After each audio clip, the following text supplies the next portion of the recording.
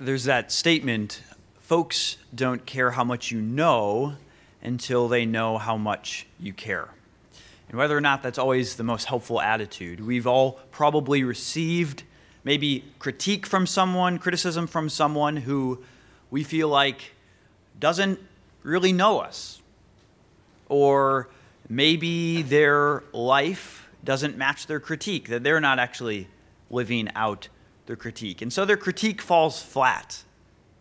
Like, you don't even know me. Why are you, I don't even know if you have the basis to know enough about me to be leveling that critique. Or who are you to be saying that if you don't even do that yourself? We've probably all had that experience where someone shares a critique with us where it kind of falls flat, but we've also probably had that experience, hopefully we have at least, where someone has shared with us a concern, and this is someone who knows us really well. And it's someone who we know also cares very deeply about us. And so we can't not but take that communication quite seriously, that critique seriously. And so similarly here, I want you to kind of get into that mindset as you think about what Paul is doing. Paul here is sharing his burden for the Colossians. He's sharing how much he cares about them. He's sharing his own labor, his own struggle, so that when he gets to exhorting them and challenging them and warning them and instructing them, they will know where he comes from. They will feel where he is coming from. We've gotten done in the last couple of sermons, especially Sam's passage last week. Towards the end, we saw God the Father, his cosmic plan of redemption, of reconciling all things. And then that was in chapter 1, verses 3 through 14, specifically the Father's plan. And then in 15 through 23, we see a transition now to a focus on the Son and the Son's role in accomplishing that cosmic plan of redeeming all things. And now here, in chapter 1, verse 24 to chapter 2, verse 5, we move from the Father, the Son, to now the Son's apostle, Jesus Christ. The apostle of Jesus Christ, Paul.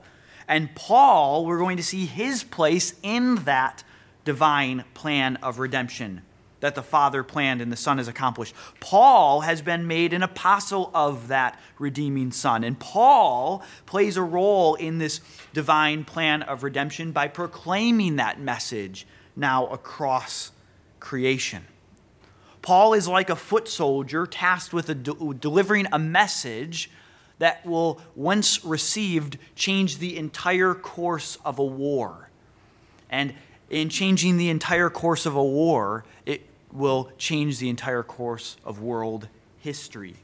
Paul sees himself as a foot soldier of Christ who has been conscribed to communicate a message that is nothing less than God's plan to redeem the cosmos. And so Paul is then explaining here to the Colossians how God's plan of cosmic redemption has now reached them, the believers in Colossae. Paul specifically plays a role in this cosmic plan of redemption planned by the Father, accomplished by the preeminent Son. Paul now brings that message of redemption to them as an apostle.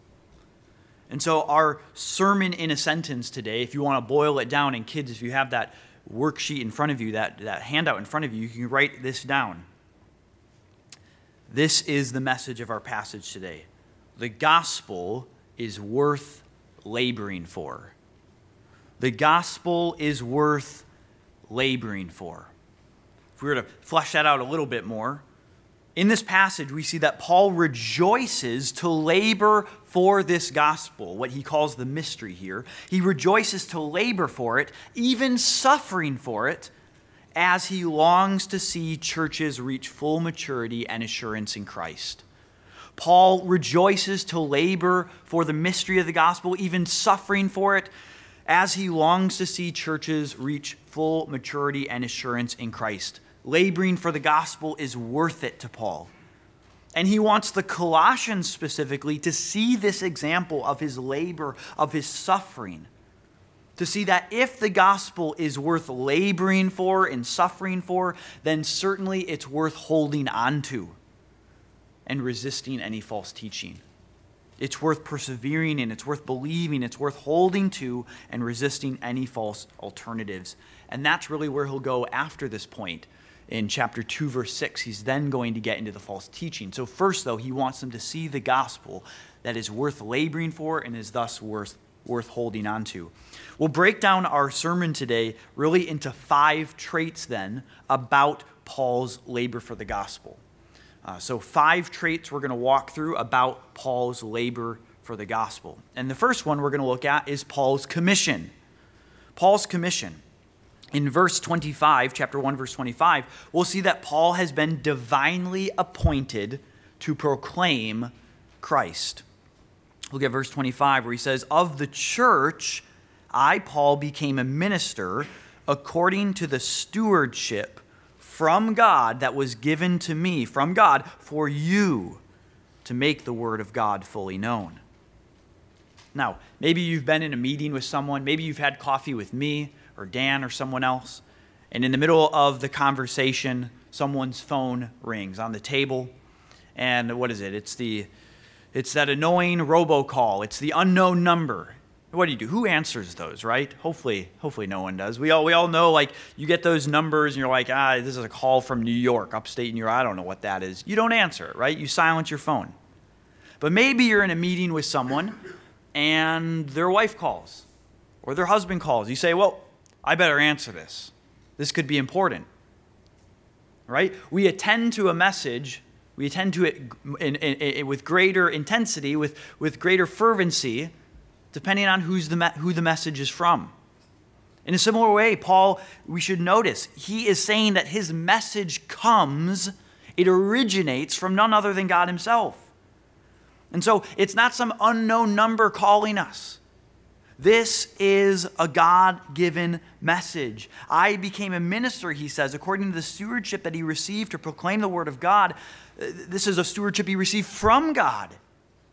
And so I think one of the things that Paul wants the Colossians to see is to see, look, my message that I'm bringing to you, it's a part of a stewardship that I received from God. Give heed to this message, in other words. Don't steer away from the message. As we're about to get into that false teaching, chapter 2, verse 6, know that the message that I'm calling you to hold on to is one that comes from God. My apostleship is of divine origin. Second, we see Paul's message. So we see Paul's commission. Second, we see Paul's message. And Paul's message is what he refers to as the mystery of God's plan of redemption. He uses that word mystery 3 times in this passage. The mystery of God's plan of redemption in Christ. Let's read some of these sections that talk about this message.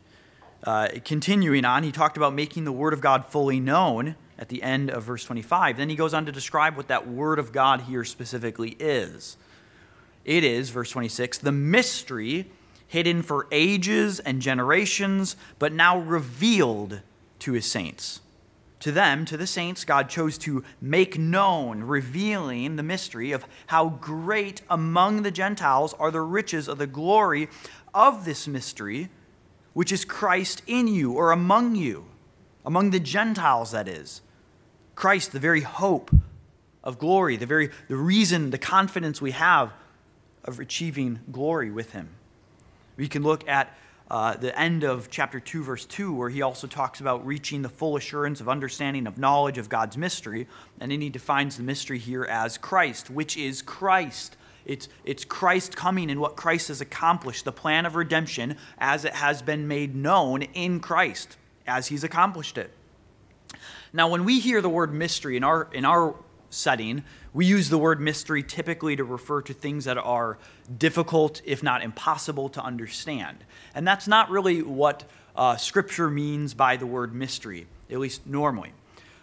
Mystery here, really coming from its use in Daniel, is referring to something that was previously hidden or secret, but is now revealed. And that's what Paul says, right? It's a secret thing that is now revealed. It's now made known. It's something that only God can disclose.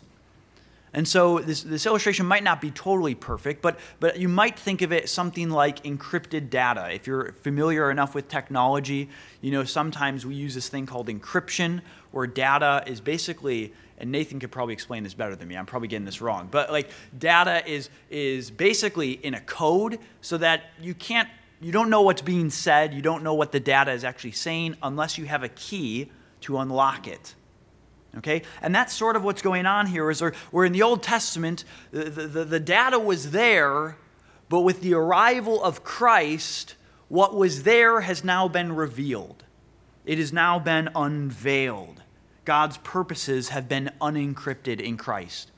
Or if you're not into technology, maybe it's like when you watch a movie, and you watch a movie the second time, you pick up details that were there all along, but now they come to their full meaning in light of how the movie ends. You actually know where those details are headed, so you pick up on them differently. They were always there.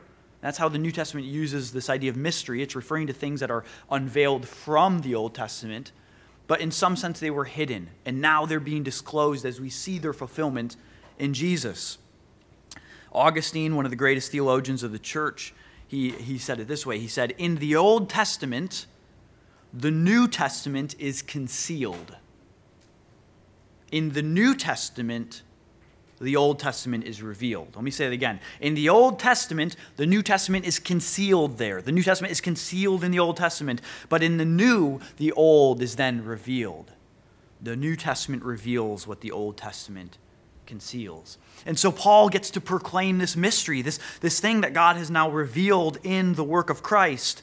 And what is that specific mystery here that he has in mind? It's God's plan of redemption accomplished in Christ, which now extends to the Gentiles as well. It's Christ among you, the riches among the Gentiles, the very hope of glory of the Messiah, now also saving Gentiles. And so, to an audience that's primarily Gentiles, part of what Paul is saying is don't let anyone discredit you with, as he'll get into, these sort of Jewish regulations that they're demanding of you. Christ is the hope of glory to you. You have been redeemed by him. That's the mystery that I'm proclaiming. Don't let anyone discredit you based on religious criteria that's outside of the gospel. But moreover, by showing how just amazing this message is that he gets to proclaim. He gets to proclaim the very mystery, the very unfolding of God's cosmic plan of redemption. Part of that is to just say, don't veer away from that message. Look at the message that I get to proclaim to you. Don't veer away from this Christ, as he says in verse 3. He says, the mystery is Christ, chapter 2, verse 3, in whom are hidden all the treasures of wisdom and knowledge. All the treasures of wisdom and knowledge are here. Where else do you want to go? In chapter 2, verse 23, he's eventually going to describe the false teaching and their practices as having the appearance of wisdom. Same word. So you want the appearance of wisdom, or you want all the treasures of wisdom? I don't know if Andrew and Christine are here this morning. There they are. My eye's still not working, sorry. But Christine was telling me they recently got engaged, if you didn't know that, so congratulations, guys. But Christine was telling me I was asking, how did Andrew propose? And she mentioned how Andrew had asked her, I think it was Tuesday, is Tuesday a good day for me to propose? Does that day work for you? And so some guys, they try to surprise. Some guys, Andrew, he's coordinating it. He's going to make sure it works, okay? Now, one of the things that's funny then about that is Christine is telling me, throughout the day, then she can't really get any, that's the only thing she's thinking about, right? She goes to work. Could you imagine trying to work after, you're like, Andrew's going to propose to me. It's today. He asked me, right? You can't shake that information once you know it. You can't move on from that information. The message is too great. And I think Paul is trying to achieve a similar effect here.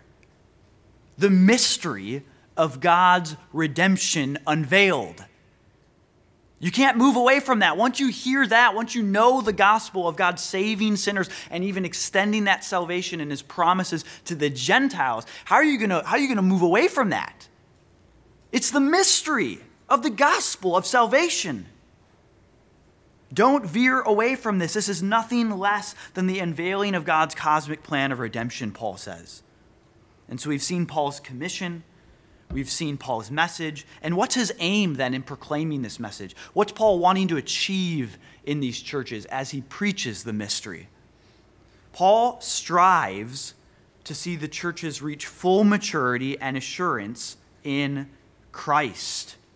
He preaches this, and he labors to preach the gospel, the mystery, so that the churches would reach full maturity and assurance in Christ. And, by implication, they would resist the false teaching then that he has in view.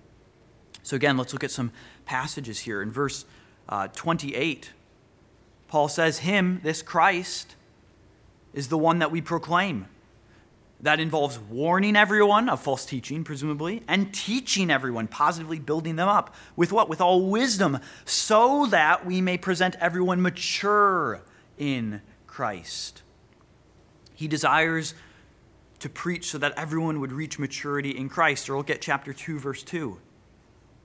He labors, he struggles, that the churches, their hearts may be encouraged, be knit together in love for one another. There's a unity there to what? Reach all the riches of full assurance. That they would reach full assurance. Or chapter 2, verse 4. I say this in order that, being fully assured, no one may delude you with plausible arguments, with good-sounding arguments otherwise. Or in verse 5, for though I am absent in the body, yet I am with you in spirit, rejoicing to see your good order and the firmness of your faith in Christ. He longs to see their good order and firmness of faith. And these are words that likely come from a military context. We were talking in a text group, and it's almost like the contrast if you think of, elementary class. I know you're in here, but sometimes that elementary class is a little bit rowdy, right? You guys know that. Where you go into the elementary class, and those students are really rambunctious, and they're all over the place. Contrast that with a military platoon who's, they have their sergeant and they're quite in order and they follow strict orders and everything is properly set. That's the language that Paul wants to see for the church here, is that everyone is in order and they're firm in their faith, they're stable, they're not going to be swayed by the false teaching. And so that's Paul's aim. We've seen his commission, we've seen his message, we've seen his aim, and now we get to see, fourthly, his struggle. Paul's struggle. Paul toils even to the extent of suffering in order to carry out this commission of preaching the gospel. Paul toils even to the extent of suffering in order to carry out this commission to preach the gospel. Look at chapter 1, verse 24. He says, now I rejoice in my sufferings for your sake. And in my flesh, I am filling up what is lacking in Christ's afflictions for the sake of his body, that is the church. We'll come back to that verse. Look at verse 29. For this I toil, struggling with all of God's energy that he powerfully works within me. Or look at chapter 2, verse 1. For I want you to know how great a struggle I have for you and for those at Laodicea and for all who have not seen me face to face. And so Paul wants them to know that he is toiling for this aim. He is toiling, he is struggling to preach the gospel, to preach this mystery, to see the churches like the Colossians built up, fully matured, reaching maturity, resisting false teaching. He goes as far as suffering towards that end. And one of the obvious examples is as he's writing this in prison. He's suffering for them. Now, let's go back to chapter 1, verse 24, one of the more peculiar lines in the book here, and in Paul's writings in general, where he talks about filling up what's lacking in Christ's afflictions. And what does he mean by that? Well, first of all, Paul is not saying that Christ's death for sin, his atonement, was somehow lacking. Okay? Throughout the book of Colossians, Paul makes clear that Christ's death is decisive in dealing with our sin. Chapter 1, verse 14, Paul says that it's through Jesus that we have redemption. We have redemption, the forgiveness of sins. Chapter 1, verse 22, where he says that Paul says that Jesus has reconciled us through his death. He has reconciled us in order to present you holy and blameless and above reproach. Chapter 2, verse 14, Christ has canceled the record of debt that stood against us with its legal demands, nailing it to the cross. Additionally, Paul has just gotten done, in the passage that Sam preached, right? He just got done talking about Christ's preeminence and his sufficiency as our Lord and Savior. So Paul just got done elaborating on all that, and to suggest then that somehow Jesus' death would somehow be lacking to save us, that would entirely undermine what he just got done saying. Furthermore, as he's going to combat these false teachers who say you need something in addition to Jesus, to here suggest that Jesus' death is lacking and that somehow he is the addition that they need, that also undermines his very message. I think what's helpful is to realize that this word here for afflictions, filling up what is lacking in Christ's afflictions, this word is never used by Paul, and I don't think elsewhere in the New Testament at all, actually. This word isn't ever used to refer to Jesus' death, his saving death. It's a more general word that is more commonly translated as tribulations, like in the book of Revelation, going through tribulations, difficulties, trials. And so what I think Paul is saying here is this, that Paul is saying that he shares in Christ's tribulations as he seeks to spread the gospel. Paul shares in Christ's tribulations as he seeks to spread the gospel. You'll notice that Paul says his suffering is not for sin, it's for the church. It's in his ministry for the church. In verse 24, he says, it's for your sake. The church's sake, that is. It's for the sake of Christ's body, that is the church. Interestingly as well, this word for filling up what's lacking, let me offer a different translation just to help you see some connections. If we translate that as, in my flesh, I am completing what is lacking in Christ's afflictions. I am completing. We get that same root, the root of the same word in verse 25, where Paul says that he strives to make the word of God complete, fully known, same word. Or in chapter 2, verse 2, he strives in order that the Colossians might reach all the full assurance, the complete assurance it is. So in each of these cases, he's using this root of completion. In other words, the idea is this: Paul wants to complete his sufferings. He wants to complete the sufferings of Christ as he completes the proclamation of Christ in order that the Colossians might be completely assured of what they have in Christ. He's completing the sufferings of Christ that he shares with Christ to see Christ completely proclaimed and people completely assured in Christ. In other words, these sufferings have to do with his ministry, seeing Christ proclaimed and people assured in him. We might summarize it this way, that Christ's ministry in accomplishing salvation was, of course, a ministry of suffering.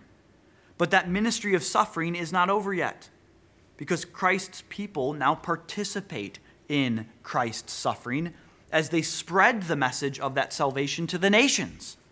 Their suffering in spreading his salvation is an extension of Christ's suffering in accomplishing that salvation. And this is a theme we see across the New Testament. Even though the language here is maybe a bit more jarring to us, we see this sort of theme across the New Testament, where believers are called to share in Christ's suffering.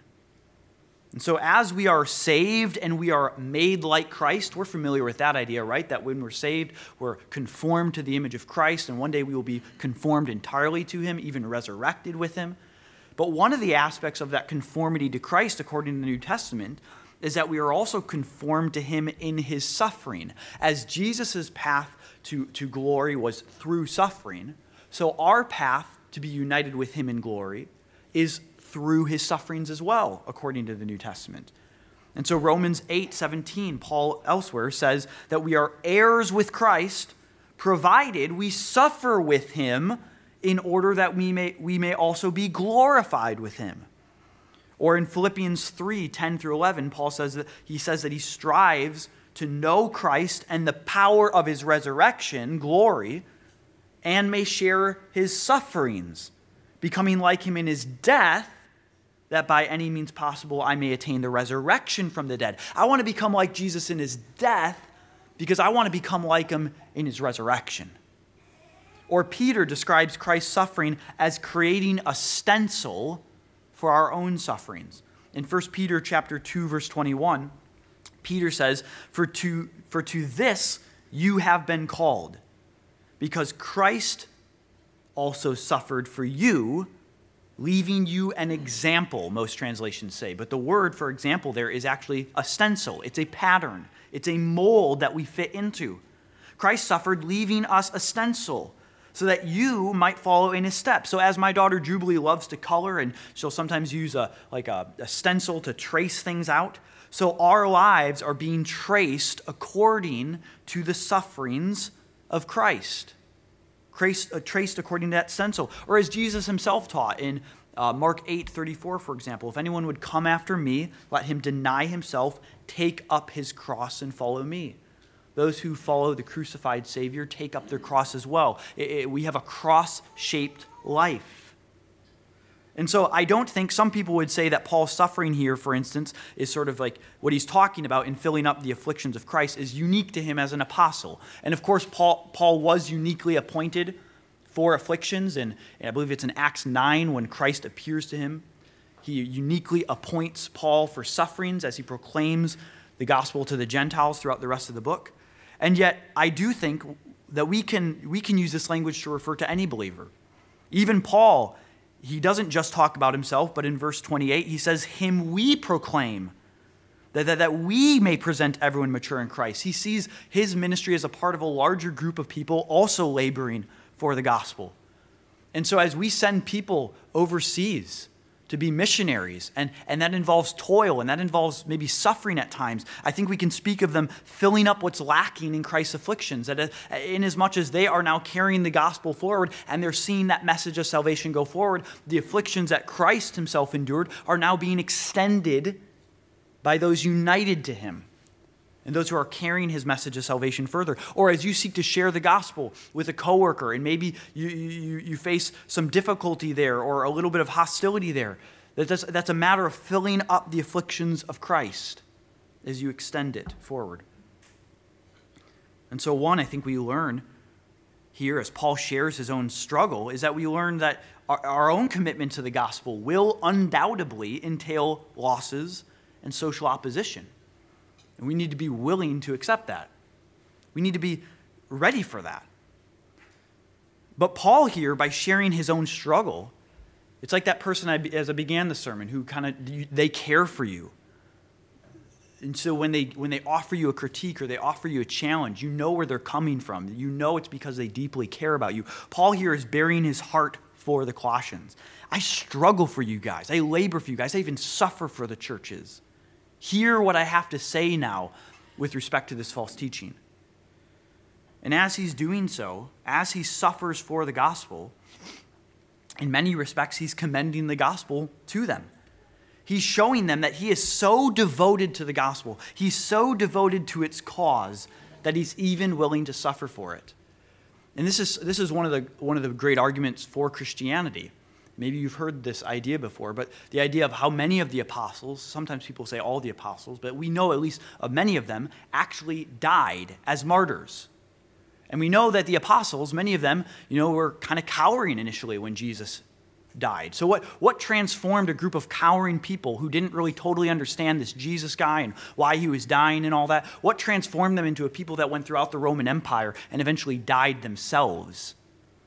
Would they actually, in other words, have died for something that they knew to be false?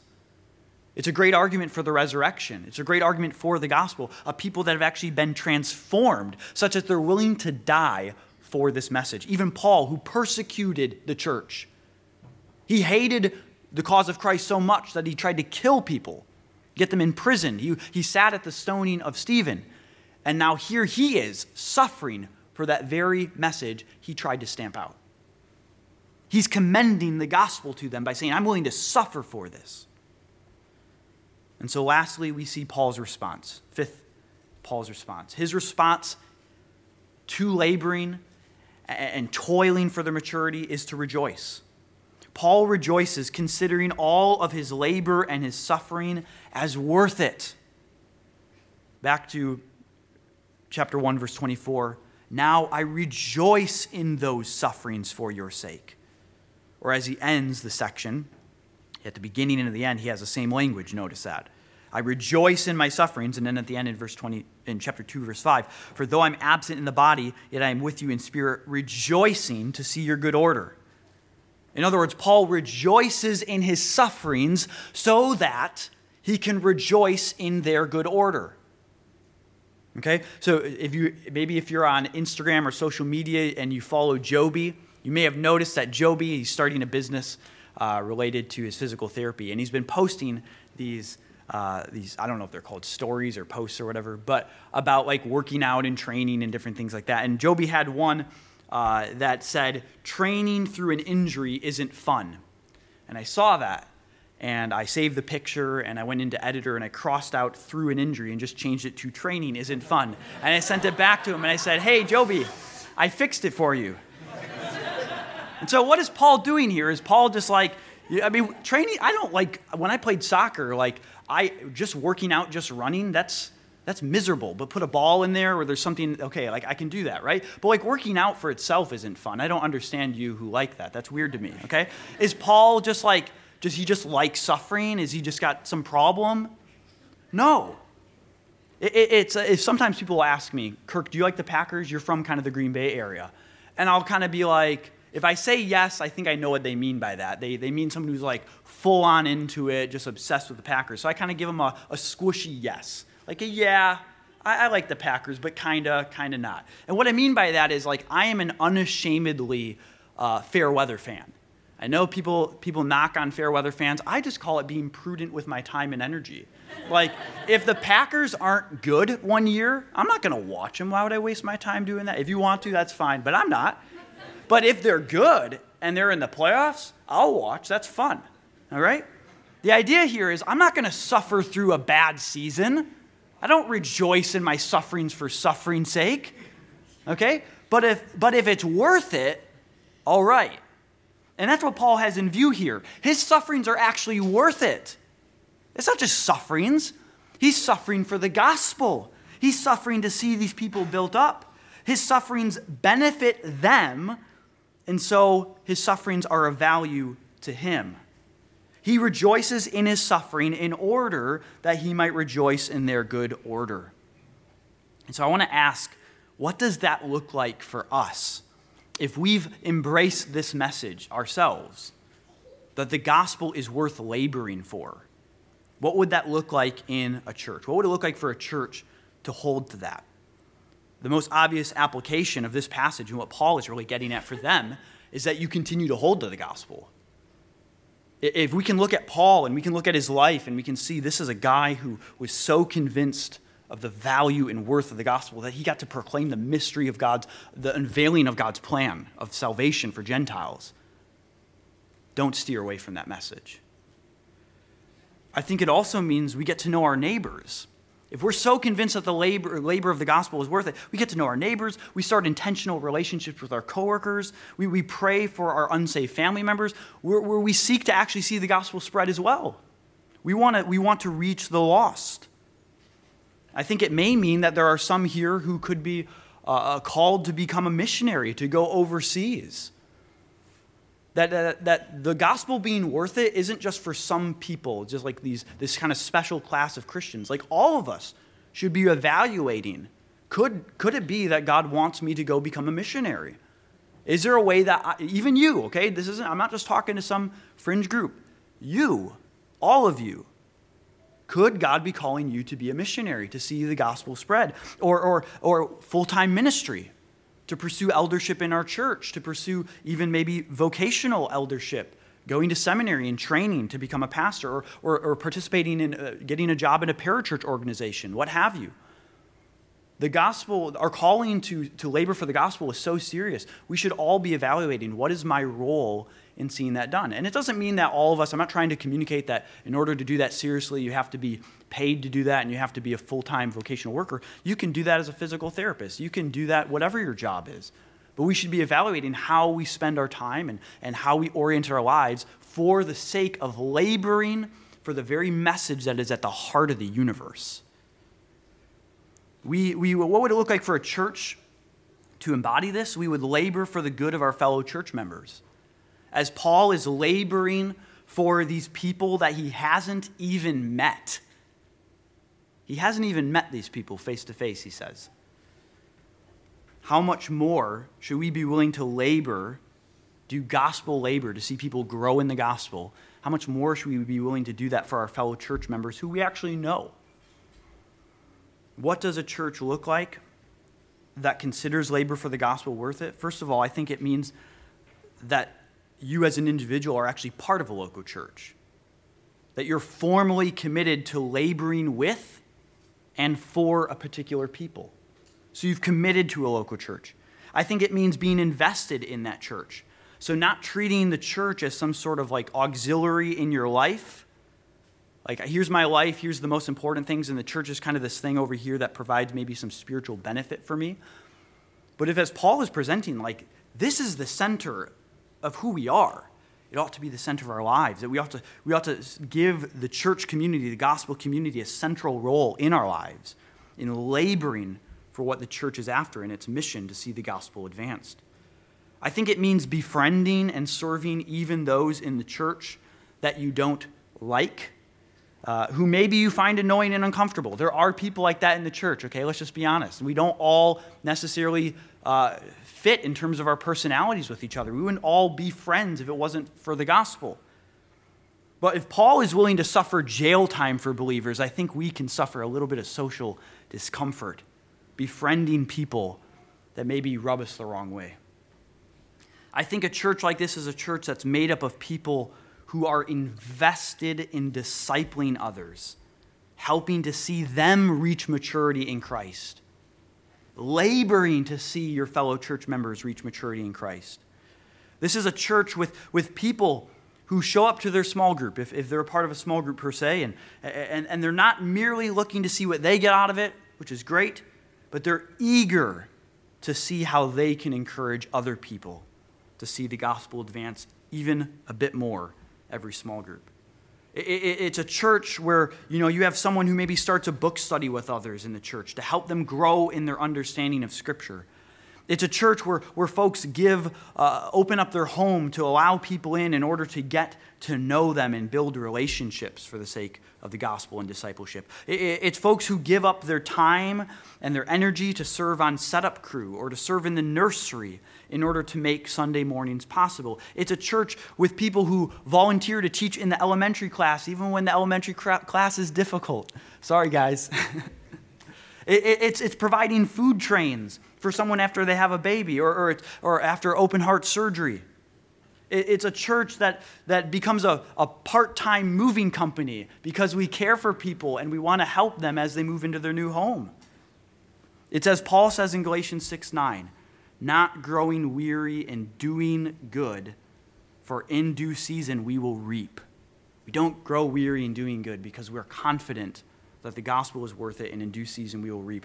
And I think as the book closes, when Paul uses this language of toiling and laboring again, he talks about laboring in prayer.